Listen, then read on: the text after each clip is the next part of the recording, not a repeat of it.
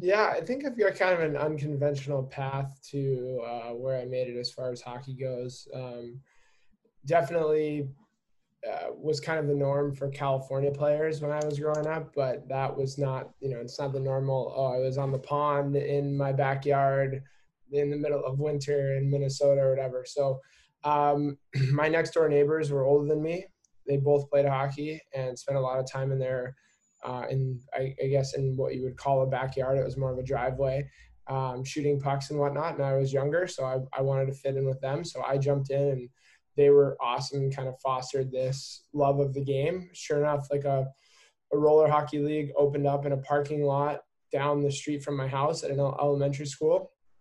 It started when I was 5 or 6. And then the LA Kings built a brand new practice facility not far from my house. Mhm. And I was about 10. This episode of the Smart Athlete Podcast is brought to you by Solpre. If you're active at all, whether you're running or simply out walking for the day, you've probably experienced one of the number one problems that active people have, and that's chafing. Solpre's all new, all natural anti-chafe balm solves that problem while feeding your skin the vital nutrients it needs to be healthy. If you'd like to stop chafing once and for all and treat your body right, go to Solpri.com to check out the anti-chafe balm today. That's SOLPRI.com. Welcome to the Smart Athlete Podcast. I'm your host, Jesse Funk. My guest today is a rarity for me, but very, very welcome. Former pro hockey player, owner of a company called Rapid Athlete Development, sometimes known as Rad Hockey, but he's going to be moving into more sports in the future, so looking forward to hear about that. Currently living in LA doing residential real estate, which is a bit of a shift, but that's okay. He also has a few different philanthropic foundations he's worked on or starting, and we're definitely going to get into that in this episode. Welcome to the show, Brett Beebe. Thanks for having me. I really appreciate it. Looking forward to diving into some of these topics with you. Yeah, and thanks for hanging out with me. Like we were talking about before we got going, it's trying to figure out how to provide value to people is a big deal as a business owner. We're both business owners, and I'm always very grateful that people are willing to spend time with me so I can share you with my customers and the other people that listen to the show. So um, I don't know if it always comes across, but it's hard to say or express, I guess, how grateful I am that people like you want to hang out with me for an hour or so and just chat. So thank you for coming on. Oh, absolutely. This stuff's great. I think the more we can all help each other out and spread the word about, positive people doing positive things, the world's gonna be a better place. So I'm all in on this stuff. So I have to admit, being pretty much a hockey novice, I've watched a little bit of hockey. My college roommate loved the heck out of hockey, so I'm almost like I wish he was available, but he's a doctor now, running around the city taking care of patients. Um, but I have spoken to one former. She's a Olympic hockey player. She played at Harvard, so I've had one hockey guest on before, but otherwise, I think you're my first pro hockey player. Tell me a little bit about getting into hockey. I assume you started probably at a young age. Yeah, I think I've got kind of an unconventional path to where I made it as far as hockey goes. Definitely was kind of the norm for California players when I was growing up, but that was not, it's not the normal. Oh, I was on the pond in my backyard in the middle of winter in Minnesota or whatever. So my next door neighbors were older than me. They both played hockey and spent a lot of time in there. I guess in what you would call a backyard, it was more of a driveway, shooting pucks and whatnot. And I was younger, so I wanted to fit in with them. So I jumped in and they were awesome and kind of fostered this love of the game. Sure enough, like a roller hockey league opened up in a parking lot down the street from my house at an elementary school. It started when I was 5 or 6. And then the LA Kings built a brand new practice facility not far from my house. Mm-hmm. And I was about 10. And then that's when I started playing travel ice hockey. So I was a little later than most. Most kids now are starting, 6, 7, 8 years old. And they're pretty good. So That's how I got started. It took an unconventional journey. I was played very, very low level until I kind of hit puberty, and then it was, kind of full throttle from there. What's kind of interesting is that I've spoken to, I don't know, a number of unconventional pros now in various sports. Obviously, not hockey, since you're the first pro hockey player I've spoken to. But it seems like a lot of people say I took an unconventional path, and that's ended up benefiting them because it gives them a unique perspective or a unique skill set that not everybody else has. Yeah, I mean, I would say that the more people I've talked to and the more guys I cross paths with, on the way to, college, and I didn't play in the NHL, but played in the minors and over in Europe. Yeah. The more I talk to people, the more people have a more similar story than that I do than maybe the alternative, which is the person that was, structured from early on all the way through. I think, I had this conversation with my dad the other day. I'm so grateful that he never pushed me. He never forced me to do anything I didn't want to do sports wise. He just let me play. And I don't think I took my first private lesson until I was 12 when I told him, hey, I really want to do this. And he's like, okay, I'll pay for it. But if this is what you want to do, then you have to do it consistently. And that was really the first time he ever told me, like, if you tell me you're going to do something, then you've got to be all in if I'm going to pay for it. Mm-hmm.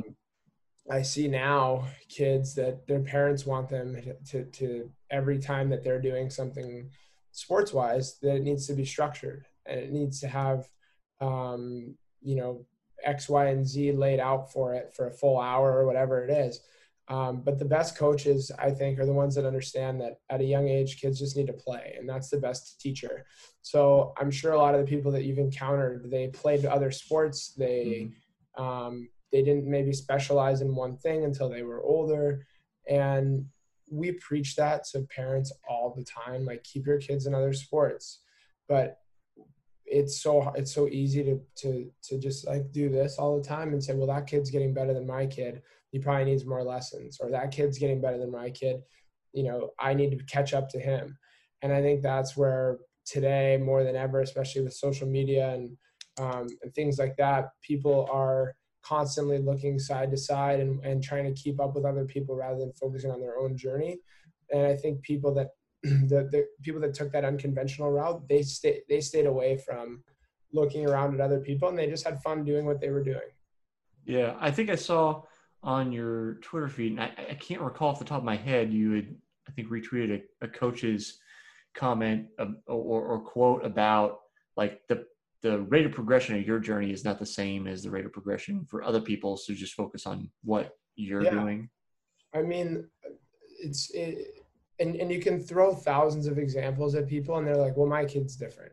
Mm-hmm. And it's just like, I played with guys that peaked at 14, 15 years old in their respective sports, whether it was, baseball, basketball, hockey. And then I played with other guys that didn't peak and get great until they were older. And I beat this one to death now that he's become a good friend of mine. But the perfect example is a guy named Matt Gilroy, and Matt works with me at Rad Hockey now. He just retired from a 10-year professional career, and Matt was like 5'6", 140 pounds at 16, 17 years old, and finally hit puberty, grows up, had 0 college offers at 20 years old, because in hockey it's a little bit different window. You can start at 20, or your oldest you can be to start college is 21.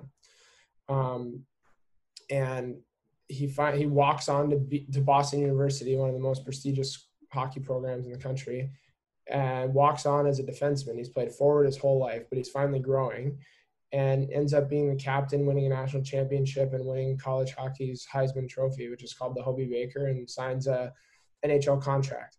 And I'm sure he had lots of people that passed him when he was 17 that he ended up passing by the time he was 21, 22, 23. Mm-hmm. So there's no right route for everybody. Just, I think the hard part now is like everyone's looking to make money off people mm-hmm. in youth sports, and it's tough to see. So you get these family advisors or agents or whatever you want to call them, and they try to tell you how good you are or what you need to do or all this specialized coaching you need to do. The best thing you can do is find somebody that believes in you, that's in your corner, that stands to make no money off of you, and they just want to see the best for you, and they'll give you guidance because they've been where you want to go. Sports, business, doesn't matter. That's the mentor thing is huge. Yeah, yeah. I wonder, especially because you work with youth athletes, is there a way to cut through that almost like toxic parenting mentality that's like that parents decided like my kid's going to be a pro hockey player, we're going to pay whatever we need to, we're going to take him to however many lessons, and like it ignores whether the kid has the desire, first of all, and then also robs them of the opportunity to try other sports and see, do they excel more at baseball or, something that's not whatever they've been pigeonholed into? Is there any way to cut through that? Yeah, I mean, it's tough. I think one of the things that I actually focused on, and one of the things that I've done with RAD and with our program is when we do events, whether it's our camps or our tournament teams or things like that, we try to always bring in guest speakers or people, whether it's professional agents, NHL players, and anyone in between those as well. Coaches, we bring in NHL coaches all the time, and we try to get that message through to people, and we try to have people who have either been where they want to be playing wise, or coaches who are going to be recruiting them, down the road. What do you look for in a college athlete? What do you look for in a pro player? What do you look for, like when you were playing? What was it like at this age? And almost all of them say the same things over and over again. Yet I think the hard part is it's not necessarily that parents get into their heads like, hey, my kid needs to make it to the NHL. It's more of like an ego thing that my kid needs to be better than all the kids that we play with here, or my kid needs to be the best player in our neighborhood. Like, it's like an ego thing, like that the kid's ability is reflective of the parent and who they are. When in reality, I mean, I work with 500 to 1,000 kids a year now in our program, and I promise you that my favorite kids, some of them are really talented players, but my favorite kids are the ones that I'm going to go up to their parent and say, hey, you have done an awesome job raising your kid, and I'm excited to see what he goes and does with his life. I absolutely do not do that to the kid who goes and scores 5 goals in a game and goes and celebrates by himself and doesn't high five his teammates, doesn't come and say thank you after every skate or pick up the pucks or clean up the locker room or whatever else, because eventually everyone else is going to catch up to where you are in your ability. If you're not a good kid, it is what it is at that point. Well, it seems like, I've talked about this with other guests, it seems like I guess maybe I should ask, is there any correlation between that, I'll call it a humble attitude, but that attitude of like, I'll help pick things up, I'll help set things up, do the things that are involved in being part of the whole team framework instead of like the me show. Is there any correlation between that and keeping that, what I refer to as beginner's mind, where it's like always willing to learn, always being humble enough to ask questions and know that you can learn more? I mean, I don't know if you've read it or not, but in Michael Jordan's biography, talk about it in there, like no matter how good he got, he was always like probing other players. How do you do this? How do you do that? Always trying to get better. And that's, among other things, one of the reasons he was so good. Yeah, I mean, I think you worded it perfectly. There's that, that Zen mentality of a beginner's mind where there's always something to improve on, versus the expert mind where it's, hey, I know everything and there's nothing else I can get better at. In hockey, the perfect example is a guy, Sidney Crosby. It's a pretty Mm-hmm. familiar name to most people. He's probably been the best player in the NHL for 10 years. I had the fortunate privilege to skate with him for 2 or 3 summers here in LA when he was here training. And obviously, like, number one, I walk in the locker room and I'm a young college guy, and the best player in the NHL is sitting right across from me. And I knew he's going to be there skating. It was the first one of, a full summer. And as soon as I walk in the locker room, I'll never forget. Like he goes, "Hey, I'm Sid. Nice to meet you." And I'm like, "Yeah, I know who you are. Like, Right. thanks." But immediately it disarmed everything that I was thinking about, made me feel comfortable. He had no reason to do that. Yeah. Couldn't have been a nicer guy all summer. And and then he goes out and, like you said, all he wants to do is get better. He's asking for guys to throw him bad passes. He's asking for, this, that, or the other thing. And, like, he's constantly watching, and he's on the ice 3 to 4 days a week starting in, like, June, which is like a month or two after his season ended, if Mm-hmm. that, and is working his ass off. And it's like, that's how you become the best. And it goes back to kids too. It's like, are the kid, I coach a team during the regular season, and we've been with the LA Junior Kings program, and we've had one of the top teams in the country the last couple of years. And our top players are the ones that come and they ask for more. They want to know why. They want to know how. They're battling, instead of taking the easy route in practice and going against someone that might not be as good as them. They're finding the other strongest player to make sure that they're going against them every day in practice. And they do it themselves. Like, you can't force it. And they've turned into some really, really talented hockey players because they're willing to fail. And I think that's a big thing that parents really protect their kids against in today's society that I see, is they won't allow their kids to fail. And if they do fail, they make an excuse. Or these other kids that really have become successful that I've seen, their parents, they're not sitting there hovering. They let the kids make whatever mistakes they're going to make. Mm-hmm. And the kids that really want to get better, they don't want to make that mistake again. So they come to us and they're like, "Coach, can we go through the film from that last game? I didn't play well and I know I can be better." Or, "Hey, can we do this in practice because I was struggling with it in the game and I don't want to struggle again." And it's like, instead of hiding from those struggles or hiding from the mistakes, or parents that, move those roadblocks out of the way, the ones that stumble the earliest and then become better for them, those are the ones that have the long-term success. And I'm sure I'm not a parent, but I'm sure it's hard to watch your kid fail at something. And I'm sure it's hard to watch them be disappointed because they didn't make the team, or because they didn't get on the power play, or because they didn't play as much that game. But rather than making an excuse, or rather than fighting it, find out why and find out how to improve to get better. And the ones that do that are the ones that really improve. Is there any way to? So I always struggle a little bit about where does motivation come from. Mm-hmm. So I'm gonna take a wild guess and say that both of us are probably pretty internally motivated.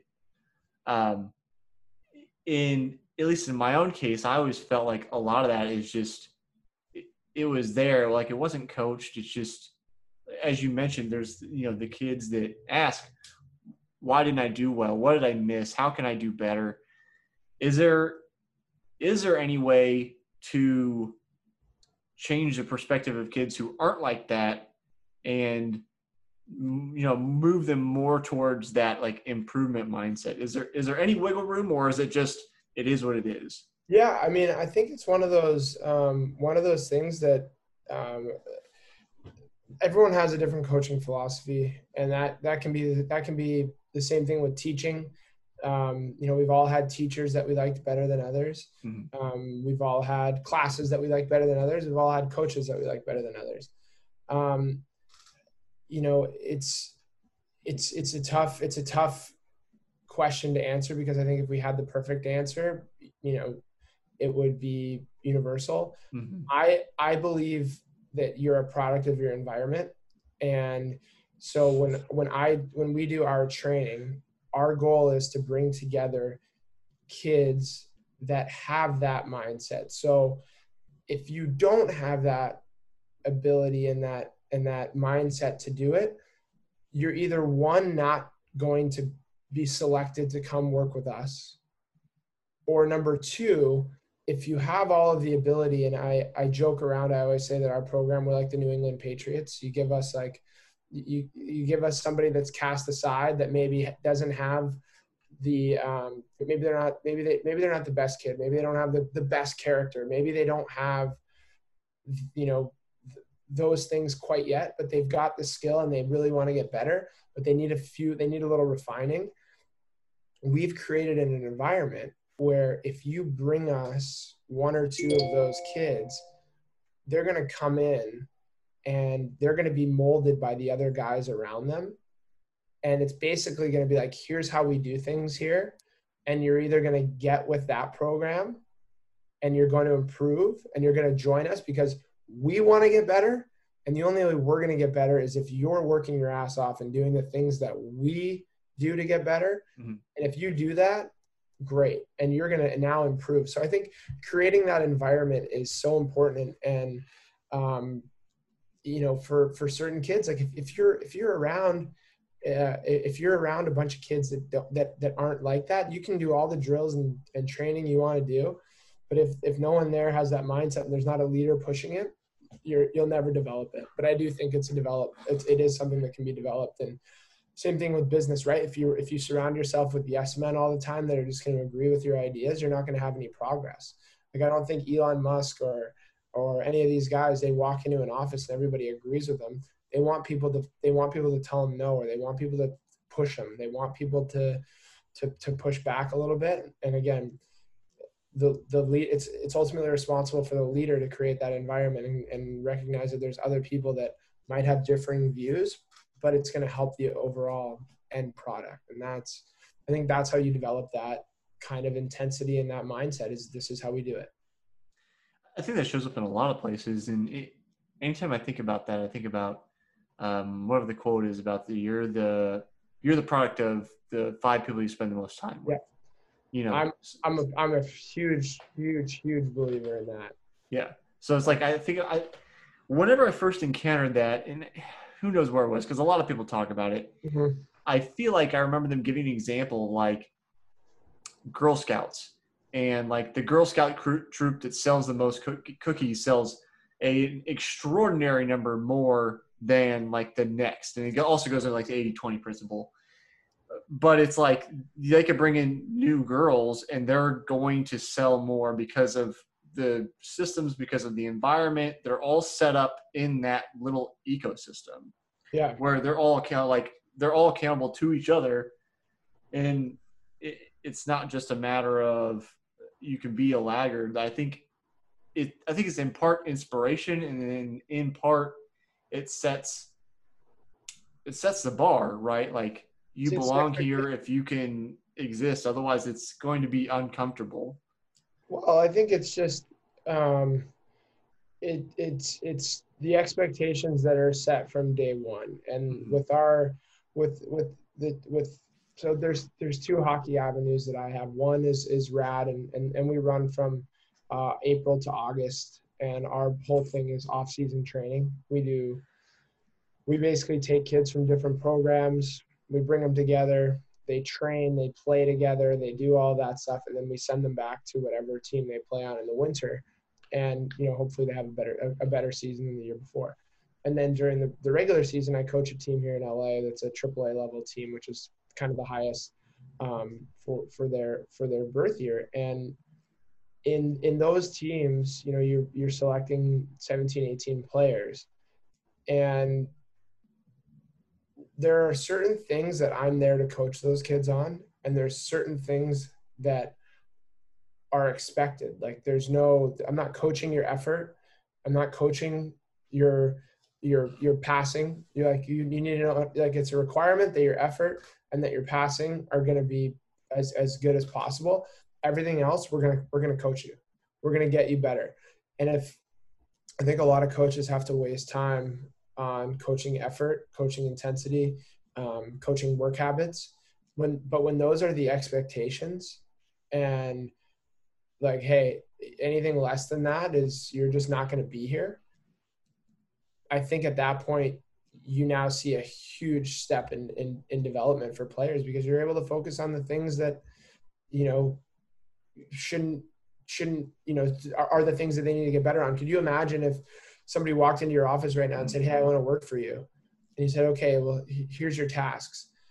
But then you're having to teach them also how to breathe and how to eat and how to walk around. And it's like, could you imagine if you had to teach those things first before you got into teaching them how to do a job? And that's sort of what, you know, what I think organizations in sports, like, again, I go back to the New England Patriots all the time. It's like, they're able to have success because the coaches don't have to spend time at the beginning of the year teaching some of the things that other teams have to do. It's like, the expectation is this. So you've now eliminated a month worth of coaching that some of these other teams have to go through. So you're now a month ahead of the competition. So how do you, if I'm going to create a new organization with these expectations, how do you do that? Do you just, so here's what I'm thinking about. So I ran cross country in high school, and I ran in a high school that did not have a lot of participation. So we had like 20 people, girls and boys, versus like the most dominant school in our district had 120 person program. Their cross country program was bigger than their football program, and had that culture of this. The coach there had been there forever. He had his own like training manual for nutrition, and there were expectations to be met, and then they were met. But he also didn't turn kids away. So I'm thinking about, in my case, with my, like, I guess it's a little different with a high school because you're set into, these are the kids that are fed into high school. But if we had said, you know, if you walk, like, don't show up tomorrow or something like that, we would have probably cut a quarter of the people that we had. So how do you get a program going and have those expectations? Sure. Well, I think it's really simple. How do you measure your results? If you're measuring your results by wins and losses, then your team's going to run out of players. Your school of 20 people is going to run out of players and runners before you ever have a chance to compete for anything. Right. You know, some of those bigger schools, like in the bigger programs, if you measure it by wins and losses, you're probably going to have some pretty good success. But it's defining expectations, right? So if I'm the coach and you've got, you know, 3 boys and 3 girls that they need to walk half a mile after every mile at the beginning, and they're doing, you know, 5 miles. So they walk one, or they run one, walk half, run one, walk half, whatever. The expectation is that the next day you're only going to walk a quarter mile next time. And the expectation is that you get 1% better every day, right? So just don't stay the same. So as long as you set those expectations early enough, like, I'm not, you know, when I work with our AAA players, our really high-end players, I'm getting some of the best kids throughout Southern California to play with us. I'm not gonna coach my 10-year-olds the same way that I coach my 14-year-olds. Like, the 10-year-olds still need help on passing. I'm not gonna, you know, blow the whistle and make the kids skate because their passing's bad when they're 10 years old. You know, they're gonna work on it. But the expectation of hard work and that like competing hard is the expectation. If you do that, I don't care what your skills are. That's what we're there to get you better at. If you can't shoot the puck real well, you can't do certain things real well at 10 years old, that's totally fine. But as long as you work your butt off and you're competing, you're always going to have a spot with me, and you're a good kid. So same thing goes with you know, a team that might not be that strong. They might not, it doesn't matter what sport it is, but it's how you set the expectations, and that you set, you know, smart goals, like measurable goals. And as you push kids to achieve those goals, how do you reward them for it? Is a huge thing. If kids keep doing things and there's no reward, they're not gonna enjoy it. How do you set those measurable standards, and what do you do once they get achieved? And then once they get achieved, how do you raise them to the next level? So that's the simple answer to that is, set the expectations and grow from there. Okay. I'm not imminently going to be coaching youth, but I do think about the various coaches I've had over the years and their attitudes and expectations, and the coach that's in charge of the program I was at now very much is like he doesn't care what your ability level is as long as you work hard. Like kind of like you said, if you got to walk to start with, like that's fine, but we're going to make improvement.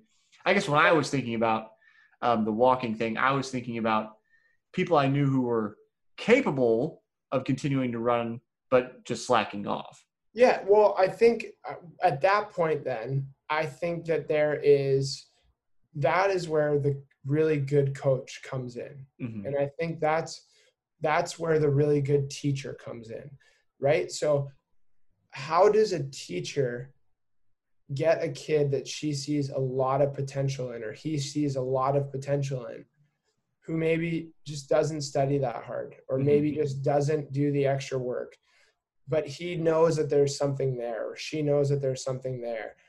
How does this is where, good to great, right? So how does a good coach or a good teacher can produce good material for the kids to study and learn, or to improve on in their sport?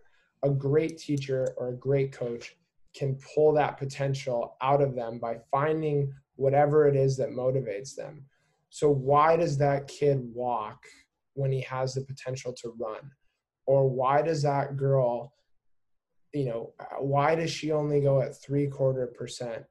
Or, like not 75 instead of all 75%. Yeah. Right. Instead of, that there's another gear in there that you can get out of them. What are you doing to create a relationship with that player that they're going to want to do whatever it takes because they know that you believe in them? So I think if you, a kid will never work hard for you until they know that you'll do the same for them. And I think some coaches just expect kids to have that mindset, but I think, it doesn't necessarily need to be dangling a carrot at the end of a stick, right? And say, hey, if you do this in under 5 minutes, you're going to get an ice cream after practice. But it's what genuinely motivates you to be great. Maybe your home life is tough and you're just running cross country because it's something to do to keep you away from being at the house. But how would a coach know that unless they had a conversation with you and the player felt like they could share that with you? Or maybe, hey coach, like I would love to run more, but I get so tired, I barely sleep at night, or I don't have access to a lot of food, so I'm always like running out of gas. Or, hey coach, I just, running's not my favorite thing. I'm just doing it because my parents are making me. And then it's like, okay, and how do we say, well, okay, if you're going to be here, you may as well make the most of it. And you can help a kid find their passion in just about anything if you're willing to dive a little deeper than surface level. That's fair enough. I think I'm trying to make broad strokes out of a situation where you really can't. Yeah. I mean, well, there's always going to be there's like, I'm not sitting here saying it's perfect. Like there's certain kids where I'm like, I was joking with Matt Gilroy the other day, like maybe at the beginning of the hockey camp stuff, he was trying so hard to work so hard on every single player. And I'm like, dude, you are going to burn yourself out. I was like, what you need to do is there's going to be 3 types of players. There's going to be the ones that are up here that you're not going to have to worry about much on. All you're going to have to do is help correct them on little things here and there and help them get better. There's your middle of the pack kids who they're going to be coachable, but you're going to have to kick them in the butt here and there to get them going.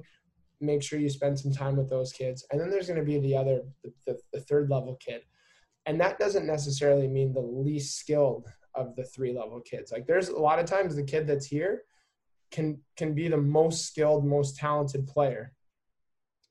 But if they're not coachable and they're not willing to learn and they're not willing to do those things, at that point, I am not going to invest my time in you if you are not willing to accept what I have to tell you. Mm-hmm. And at that point, unfortunately, I just don't have the time or the bandwidth to spend that much time on those kids. So eventually they're going to fade out and they're going to go to another program, or they're going to go, to another group, and maybe somebody else pulls it out of them. But Right. the problem is like, you can't make it work 100% of the time. But as long as you as a coach have a formula for what it is that you're looking for and how you get it out of them, Mm-hmm. more often than not, you're going to be able to help more people. And then, the kind of kids that it doesn't matter, kids, NHL players, whatever. Right. It's all the same. It's all the same stuff. But ultimately, the ones that want to be there and that know your philosophy, they're gonna be the ones that flock to you. And the ones that, hey, that coach is hard on me, that coach is tough, that coach is gonna push me, I'd rather go somewhere else where I don't have to do that. Eventually that'll start to happen. Like, again, back to the Patriots, like, a lot of guys aren't gonna go there because they know that they're gonna be held accountable every single day. Mm-hmm. And that's daunting for some people.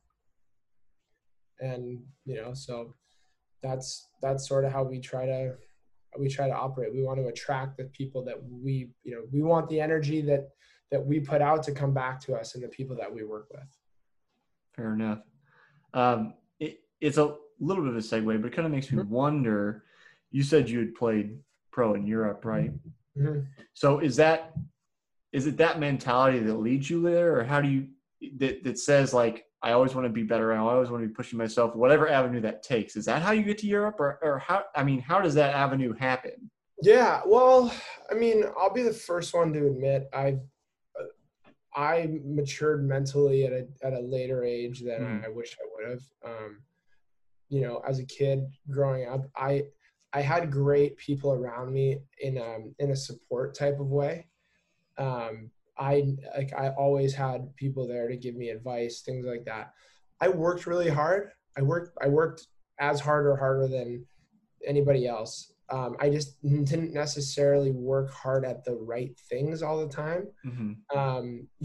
I'd be like, okay, let's go run 5 miles as fast as we can because it's gonna make me a better hockey player, which is not the case. Like, that is not how training works. That is not how, but to me, I'm like, okay, I'm working really hard at something. It's not necessarily what I should be working at. Right. So, I think I could have had a more successful career if my hard work was guided in the right direction. And so the Europe thing was more, I had got my whole thing was, when I finished college, I pretty much knew I was not going to play in the NHL. Mm-hmm. But my goal is I was going to give myself 2 years of professional hockey in North America to make it as far as I could. So I started in what you would call AA for the people that know baseball. Right. And then the goal was, if I could make it to AAA by the end of my second year, then I'd keep going, and I'd try to push to try to make it all the way up. If I couldn't do that at the end of 2 years, I would go over to Europe, have a great experience over there, basically cap off my career by living abroad, playing over there, and then call it a career. So I was giving myself 3 years basically. So Europe is usually, for hockey players, it's usually a fallback. Mm-hmm. There's more money to be made over there than in the minors over here. So some guys go over there right away after college knowing, hey, I'm not going to play in the NHL. I don't want to play in the minors in the US and not make a lot of money. I'd rather go play in one of the top 3 leagues over in Europe, play a 10-year career, make a whole bunch of money, and come back. Mm-hmm. For other guys like me that were like, in the middle pack of the minor leagues, I wasn't going to be playing in the number 1 or 2 league in Europe and making a ton of money. I was going to go from the middle of the pack in the US to the middle of the pack over in Europe, and I was going to make a decent amount of money and get to see the world. And that was, basically capped off a year of a lot of fun. So that's how I ended up over there. And, that's sort of the mindset that I think a lot of players take. It's just, and this happens on the show all the time. It's just anytime somebody makes a jump to a different continent or a different country, I'm always like, well, how did that happen? And, in your case, Yeah. it's I won't say it's a straightforward path, but it's a little more straightforward. And I know, I feel like even one of the guys I went to college with, I went to a very small school, like 1,000 people. I think he went to Europe to play basketball. So it's like, I don't know how similar, but I think it's somewhat similar in that you can go and play pro basketball in Europe versus try to play in the NBA. Yeah. I mean, just the number. It's different here a little bit than the NBA. As far as like, I know in Europe, there's like a couple guys I went to college with are making great careers over in Europe. They were kind of, one of them played a couple years in the NBA as like a 10th, 11th player on the roster, Mm-hmm. and kind of up and down from the D League there. But some of those teams over in Europe, they get treated way better than the G League, and same thing with the leagues over in Europe for hockey. They get treated really well. Mm-hmm. So for some guys, it's a better lifestyle choice. It's a better, a lot of countries over there. You play over there and you live there for a few years, and maybe you get your citizenship, or maybe you get certain things. Like, I know kids born in Germany, they get the full treatment over there for everything, and they get taken really, they have really good systems in place. So families are like, hey, look, it'd be really great if we can go over there for a few years and get free healthcare, get free babysitting and things like that they wouldn't necessarily get here in the U.S. Mm-hmm. When they're only on 1-year contracts most of the time, and you're kind of having to fend for yourself in the off season. Over there, you're taken care of year round. So it's it's certainly a lifestyle choice. I think everyone's journey is different. For me, it was for fun. I was single. I knew I was at the end of my rope, and I went over there with a really good friend of mine. So I knew it was going to be just a really fun year. Still competed really hard, but had a lot of fun too. Talking about it gives me a little bit of wanderlust. Yeah, I couldn't be happier. I traveled to like 11 countries. I got to ski in the Alps. I went to Oktoberfest in Germany. I went to Dublin for St. Patrick's Day. Mm-hmm.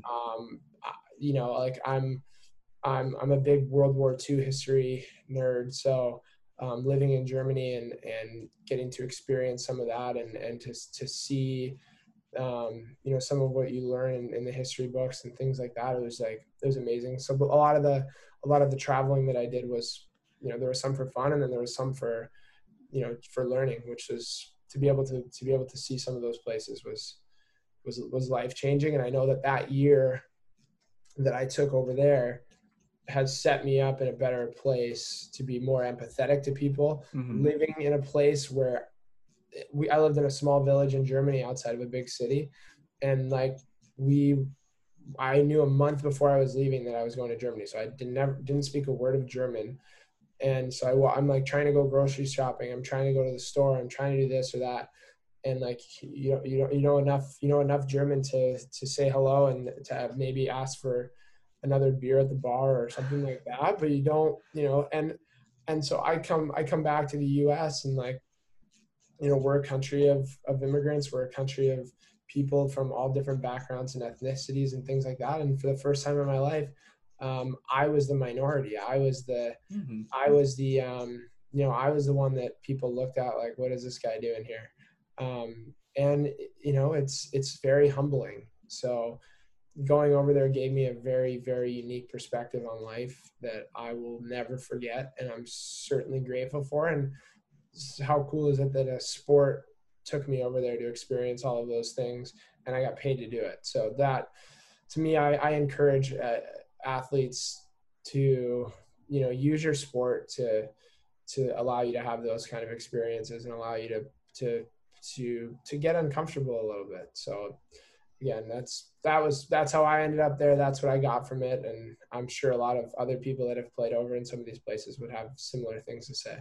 Yeah, I feel like that experience of being the minority in a situation, or being in a situation where you're the outsider is, I feel like it's almost fundamental to like truly understanding and being able to be empathetic with somebody when you're not, when you're now the majority. I've talked about this with a few other guests. I spent, when I was 25, on just kind of on a lark, I found myself single so I could do whatever I want travel wise. I decided I'm going to go spend a month in Montreal. Didn't speak French, which in Montreal, it's kind of like cheating because half the city speaks English. Great So I city. was, like, it's kind of like traveling to a foreign country, but on easy mode. Yeah.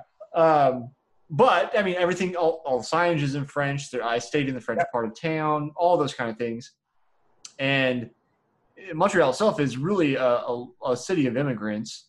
There's a very, very large and diverse immigrant population. And I found that the people I met often were more willing to have an actual conversation, be it politically minded, ethic, religious, whatever it was. You could have an actual conversation. And I think it's because of that forced experience of being so different, everybody being so different from each other, that there's no homogenous, like, we all believe in red shirts and we wear white shoes and, like, whatever it is.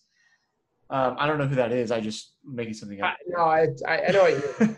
No, I couldn't agree more. And, it's funny, having had the experience that I had, it's funny to me now to listen to people who are like, oh yeah, like I'm worldly. I traveled all over the place. And it's like, yeah, you traveled to Europe for 4 weeks and you stayed in the nicest hotels for 3 days in each city at a time, where you did, you bounced around like from place to place, and you stayed with, only English speaking people, things like that. And not to knock anybody on that, because that's great. And I'm sure you'll get something out of that. But like, for my college roommate's wedding gift, I bought him a plane ticket to come visit me in Europe. And it was right after this, it was the day after the season ended. We met each other in Amsterdam, and we backpacked through Europe for 2 weeks, and, had to navigate trains, had to navigate,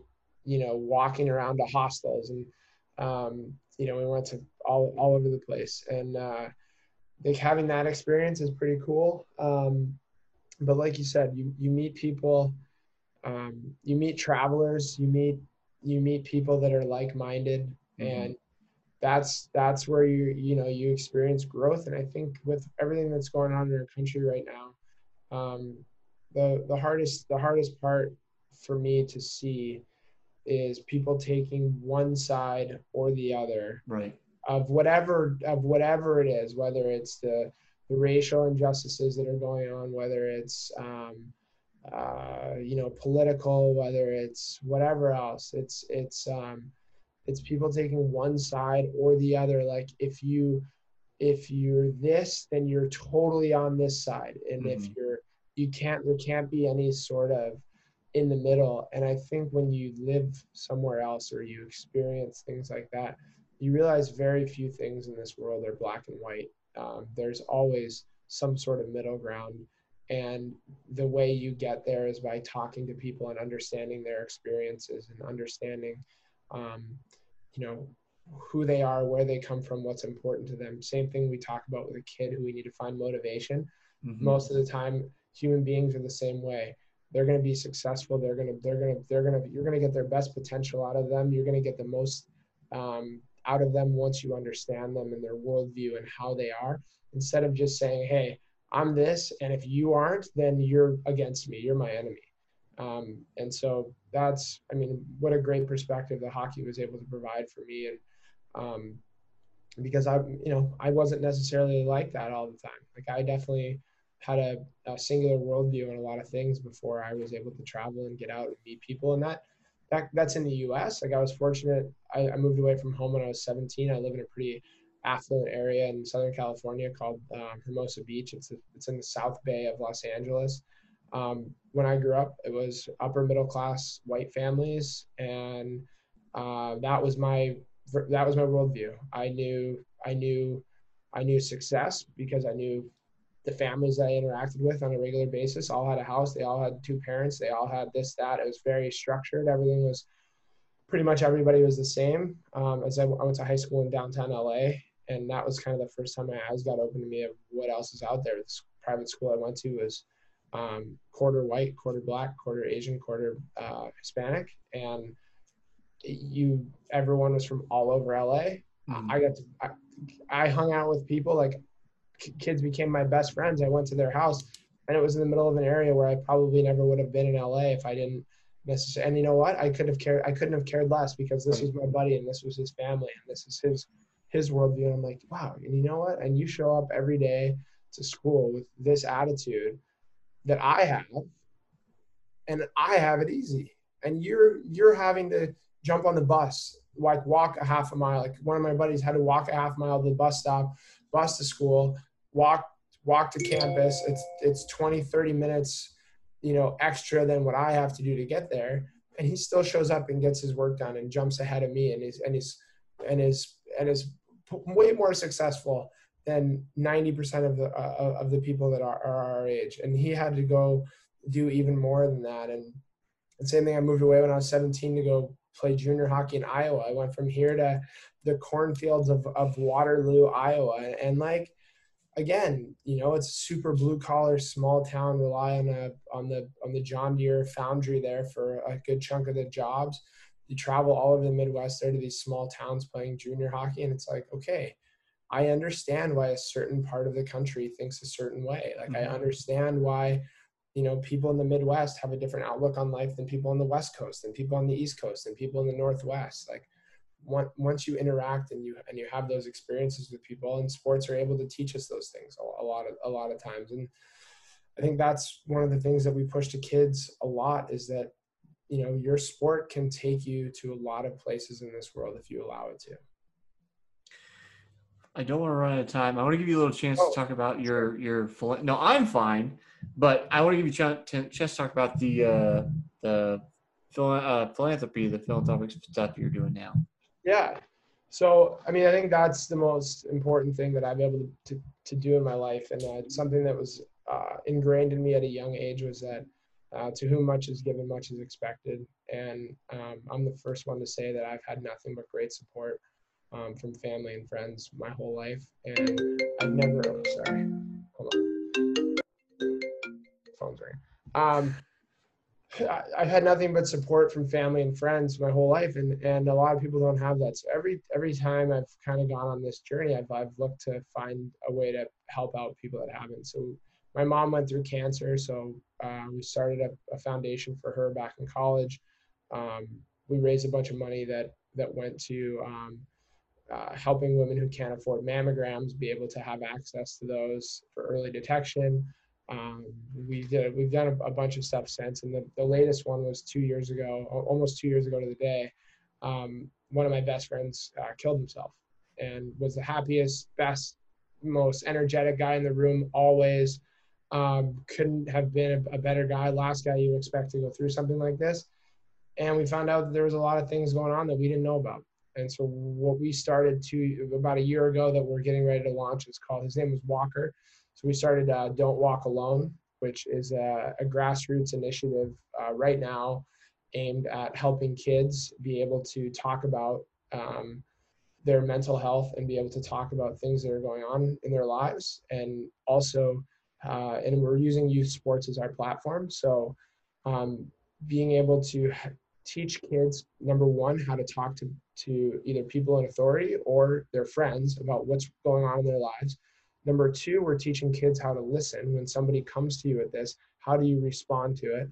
And then number three, we're teaching coaches what to look for, warning signs in kids that are struggling with something that they might be able to help with.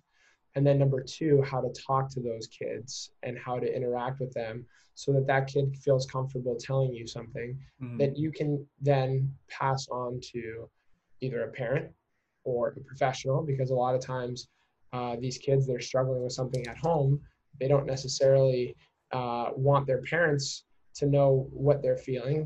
Parents go through a divorce or whatever, they show up to practice, the kid's not working hard.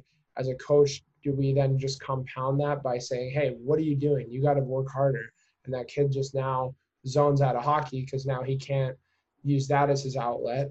So we're actively working on that and creating this platform to basically end the stigma around mental health at a very young age. Because if we can get this ingrained in kids that it's okay to not be okay, then we're going to have better adults, because it's way easier to help kids than it is to fix adults that have gone through a lot of trauma without being able to um, talk about it. So that's the main focus that we're on right now, and it's something that I'm really really excited about.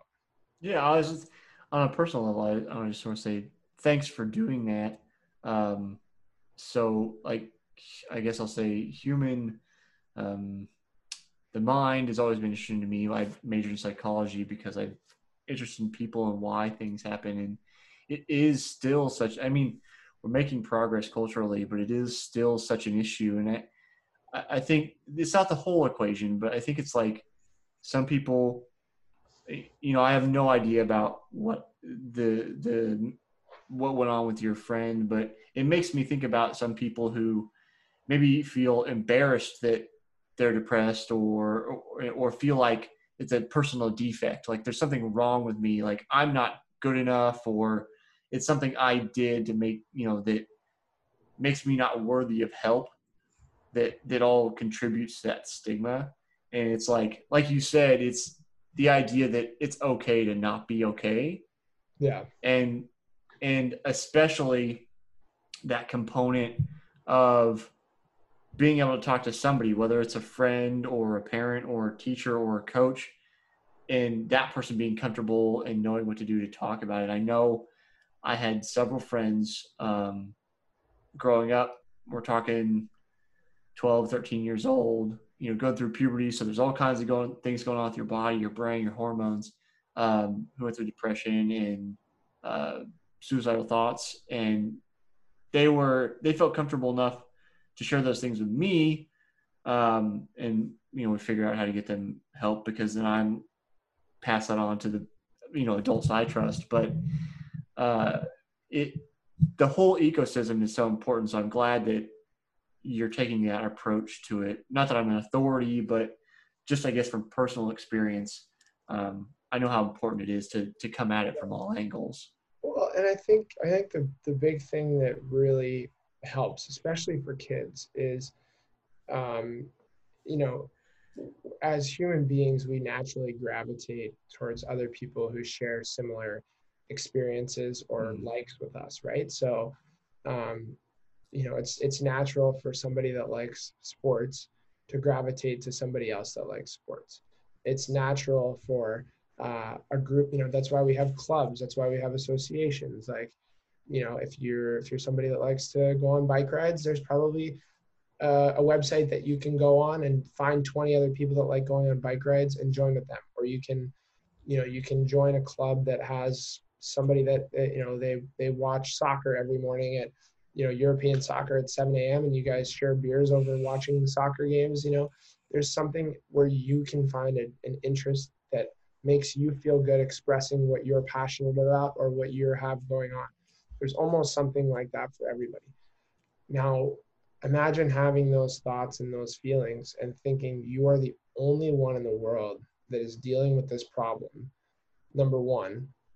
And then number two, that you're probably going to have to deal with it for the rest of your life, because who could possibly understand what I'm going through mentally? Because there's no one else. I can't physically see anyone else that has this. Like, it's just like, concussions are such a huge issue in sports right now. Like, when somebody has a broken arm, you can physically see the cast on them and you can get an x-ray and you can see when it's fully healed, right? And with a concussion, it's like there's no cast, and they're all treated, they're all different, right? So when you're ready to play, might be not be the same as somebody else who has a concussion and they're like, I was back in a week, what are you doing? You're fine. There's no protocol. And it's the same thing for this stuff with mental health. It's like the way one kid might be feeling at 10 years old is probably way different than another kid might be feeling at 10 years old. How do we how are we becoming more understanding of that? And then as coaches and as people who, as someone who's now been through the traumatic experience of having one of your best friends do this to themselves, you start looking back for warning signs that you might have missed out on, or when people might have reached out or whatever. How do we train our staff to understand those warning signs? When a kid acts up, is it because they're a problem, or is it because that they're looking for attention that they're not getting somewhere else? What are those things? And we've aligned ourselves with the Chicago School of Psychology to help us understand this. And I think if they're just like with, you can say, working with kids in sports, there's an organization called Safe Sport. They make sure that all coaches are trained in how to basically make sure that it's a safe environment for kids to play the sport. That's safe from like predatory coaches, to make sure that, hey, no kid and a coach are ever in the same room at the same time. There's all these steps that they've taken to protect these kids, and to make sure that coaches aren't putting themselves at risk either in either situation. And every coach has to take a class on that. Like, hey, you have to sit through this, and you have to understand this is why we're doing this. Here's what you look for. Here's how you fix a problem. How do we now come up with a curriculum that every coach, doesn't have to be a huge glamorous thing, but every coach that coaches AYSO, youth basketball, travel sports, they have to go through an hour-long class or a couple certification things to understand, here's what we're doing, here's how we're working through it with our kids. And I think there's going to be a shift in sports, that we've gone from athletes have to be tough, you can show no weakness, like weakness is going to hurt your team, to an understanding that, hey, if I'm feeling my best, I'm going to help the team. That might mean, hey, I'm struggling in one area of my life and I need help with it. And once I get that fixed, I'm going to be a better hockey player. When we can get to that mindset as a culture, we're going to see such a great improvement in our humanity. A little bit of a hard shift, but we're winding the clock down. So It seems particularly prescient with you. I feel like I've been saying that a lot lately, because I'm talking to some really cool people. I'm asking everybody this year, what do you think the purpose of sport is? What do I think the purpose of sport is? I mean, most parents are going to tell you that it's just a way to get their kids some energy out of their system, and they come home and they're ready for dinner and to go to bed. So there's a couple things that I think sports teaches, that it doesn't matter what you play, what level you're at. Number one is how to set goals and how to attain those goals, and the sacrifice required to do that. And then number two is the greatest life teacher of all, which is adversity. Sports creates adversity, and for us, with coaching high-level kids in hockey, you have to miss a lot of your events that your buddies are going to, and then also that's your commitment. And then your adversity is like, hey, when things aren't going your way, how are you going to overcome that? And in the big picture, is one hockey game with 14-year-olds, going to alter their lives? No. But if they're able to overcome that adversity and say, okay, I've done that once, now something hard happens in life, they're going to have the tools already to be able to deal with those things. And I think those are the two things: commitment, like goal setting, and then adversity. So those are the two things I think are the biggest teachers in sport.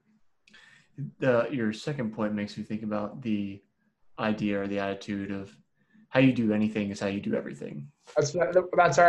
My kids hate that I say that every single day, but the way you do anything is the way you do everything. Yeah. I say it all the time because it couldn't be more truthful. If you'll cheat in one little thing, you're going to cheat on the big things. Mm-hmm. And that is I love that you said that. And I hope the kids that I coach are going to listen to this. I definitely did not prompt you to say that. But no, absolutely not. But it's the same thing where it's like, you get, as a teenager, you get your first job or whatever. Like I worked at Cold Stone, so it's an ice cream store. you could be like, well, I just work at an ice cream store, whatever. But like, I wanted every ice cream I handed somebody to be just like the picture. I didn't want it to be soup. I wanted it to be beautiful, and I wanted to hand it off, and I wanted to do it quickly, have a good time doing it. But it's like you can take it not seriously, or you can take it seriously, and that doesn't mean you can't have fun. But just like when you have that attitude of like, I want to do my best, it's pervasive through all the things you do. Like, Absolutely. I want to, and it shows up. I think it maybe even be easier too, because it's not a matter of like, I have to turn it on and turn it off. When I get on the ice, I've got to turn it on to be good. And then when I go home, I turn it off. It's like, it's just how Choose to things be great. are. Choose to be great at everything that you do. That's the other thing that our kids hate me saying all the time. But it's like, if you're going to do something, be the best at it. Like, there's certainly things you do for just pure enjoyment. Yeah. But if your job or your whatever it is, it doesn't matter. Like you said, it doesn't matter if you're serving ice cream cones or whatever else. Like I worked at In-N-Out, was my first job when I was 16. And it's like, you know what? But it also, I think that, that part of that's internal, but part of it is the culture that's created in Right. your environment. If you have a manager at Cold Stone that says, guys, you're not just making ice cream. People are coming here to celebrate a birthday, for an experience. And how do we make it so that it's not only they're getting their ice cream, but it's a great experience in their day, and they can take that forward. It's like at In-N-Out, man. I don't know if you've ever been to one here in California, but they work their butts off here. I couldn't believe it when I first started. And I'm like, I was excited to take out the garbage because it was, going to be the best thing for the group. So like when it doesn't matter, like I in the real estate world here where we're pretty busy, my boss is like, it doesn't matter if we're marketing a $600,000 condo or a $5 million house. Like, we're going to put the same amount of effort into it, because hopefully that person that buys that $600,000 condo is going to get a pay raise, and they're going to be buying a $3 million house from us someday. And it's just the right thing to do. So I couldn't agree with you more that it's just, and you can't turn it on and turn it off, because it shows. It shows. Like, if you only work hard at the things that are fun to work hard at, you're not going to go very far. Right. It's I mean, who is it? Is it Plato, Aristotle? I know it's I can't remember the quote right now, but it's basically like if you greatness is not a choice. It's a habit. Yeah. Basically, I know that one. Yeah, for sure. I mean, it's you have to choose to be great every single day. And I think the earlier people can learn that, and the earlier that can become ingrained in you, it's the better. So, yeah. Brett, thanks for hanging out with me today. If people want to see what you're doing with hockey, see updates from you, where can they find you? Where can they keep up with what you're doing? Sure. Yeah, I mean, Instagram is probably the easiest, because I have links to all of our channels on there. It's just at Brett Beebe, BrettBeebe. There's links to our hockey program, what we do with real estate, and our mental health awareness situation there as well. So all of that stuff is all there. I'm always up for having conversations with people about just about anything. And so feel free, if there's anyone out there that wants to reach out to talk more about it, I'm happy to chat. Sounds good. Like I said, thanks for hanging out with me and for spending the time with me today, Brett. Yep, no problem. Thank you for having me.